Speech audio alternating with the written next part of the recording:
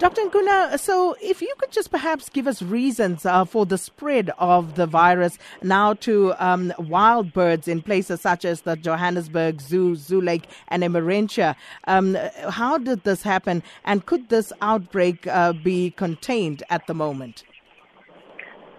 Well, I think if you remember from the past discussions we've had, the bird flu is actually moved quite far distances by wild birds. So it is expected that if there is interaction between the kept birds as well as wild birds, whether it's through the watering holes or even food that is there at the zoo, then if the wild birds that come into contact with the kept birds are infected, then you would expect that the infection would pass on.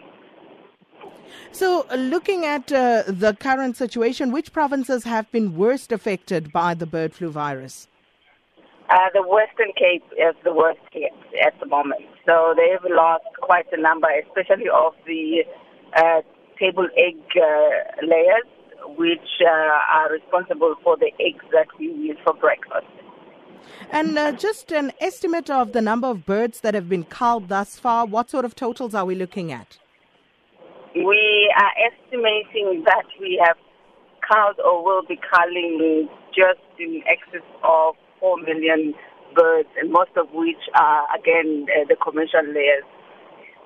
That is massive. So what are the production losses as a result of this to the poultry industry? Well, if you take that on average, you have laying rates of about 85%. So 85% of 4 million is about 3.5 million a day of eggs that will be taken off the market, yes. Would you say that the spread of the virus is now out of control, or are there some measures in place to try and contain it, and are those successful? I think it's not so much that it's out of control, but however, it's that if you have it, then the impact on you is quite severe.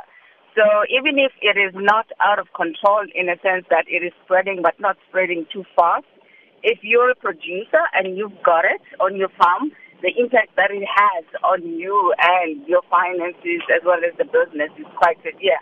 And for most producers who don't have any, who have like a single farm or family-owned businesses and that, it becomes very difficult to get back into production because nobody has that kind of money sitting around waiting for something like that to happen.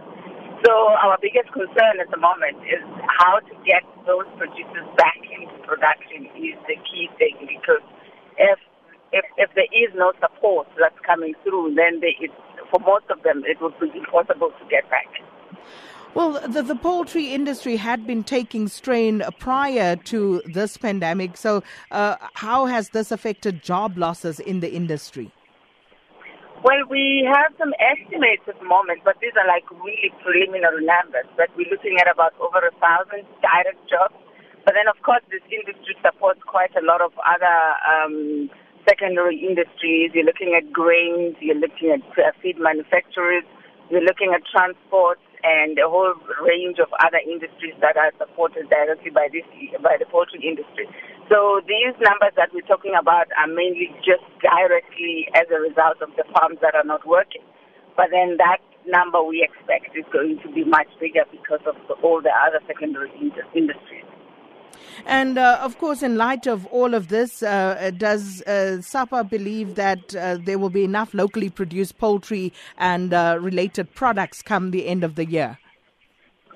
Well, we are putting measures in place to actually make sure that that does not become an issue. We've discussed before the issue of importation of fertilized eggs that will then be hatched here in South Africa.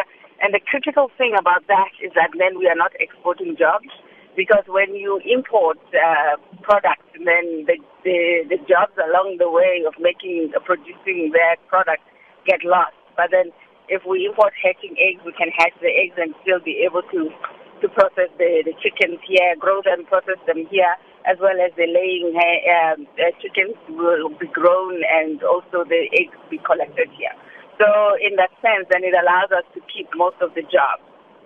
Dr. Nkuna, just a quick question from one of our listeners at Malikana on Twitter asks, is it coincidence that we're now having this bird flu outbreak in the wake of AGOA and Salmonella chicken, or is it IT biological warfare, do you think? No, I wouldn't want to start speculating on that because, well, we're not the only country. I mean, it's since the beginning of the year, more than 47 countries have reported outbreaks of this particular strain. So it's not really unique to South Africa, and most of the continent that was hit the worst was Europe, actually. So I think no, I wouldn't want to go there, no. Dr. Nkuna, thanks for your time this morning, the CEO of the South African Poultry Association.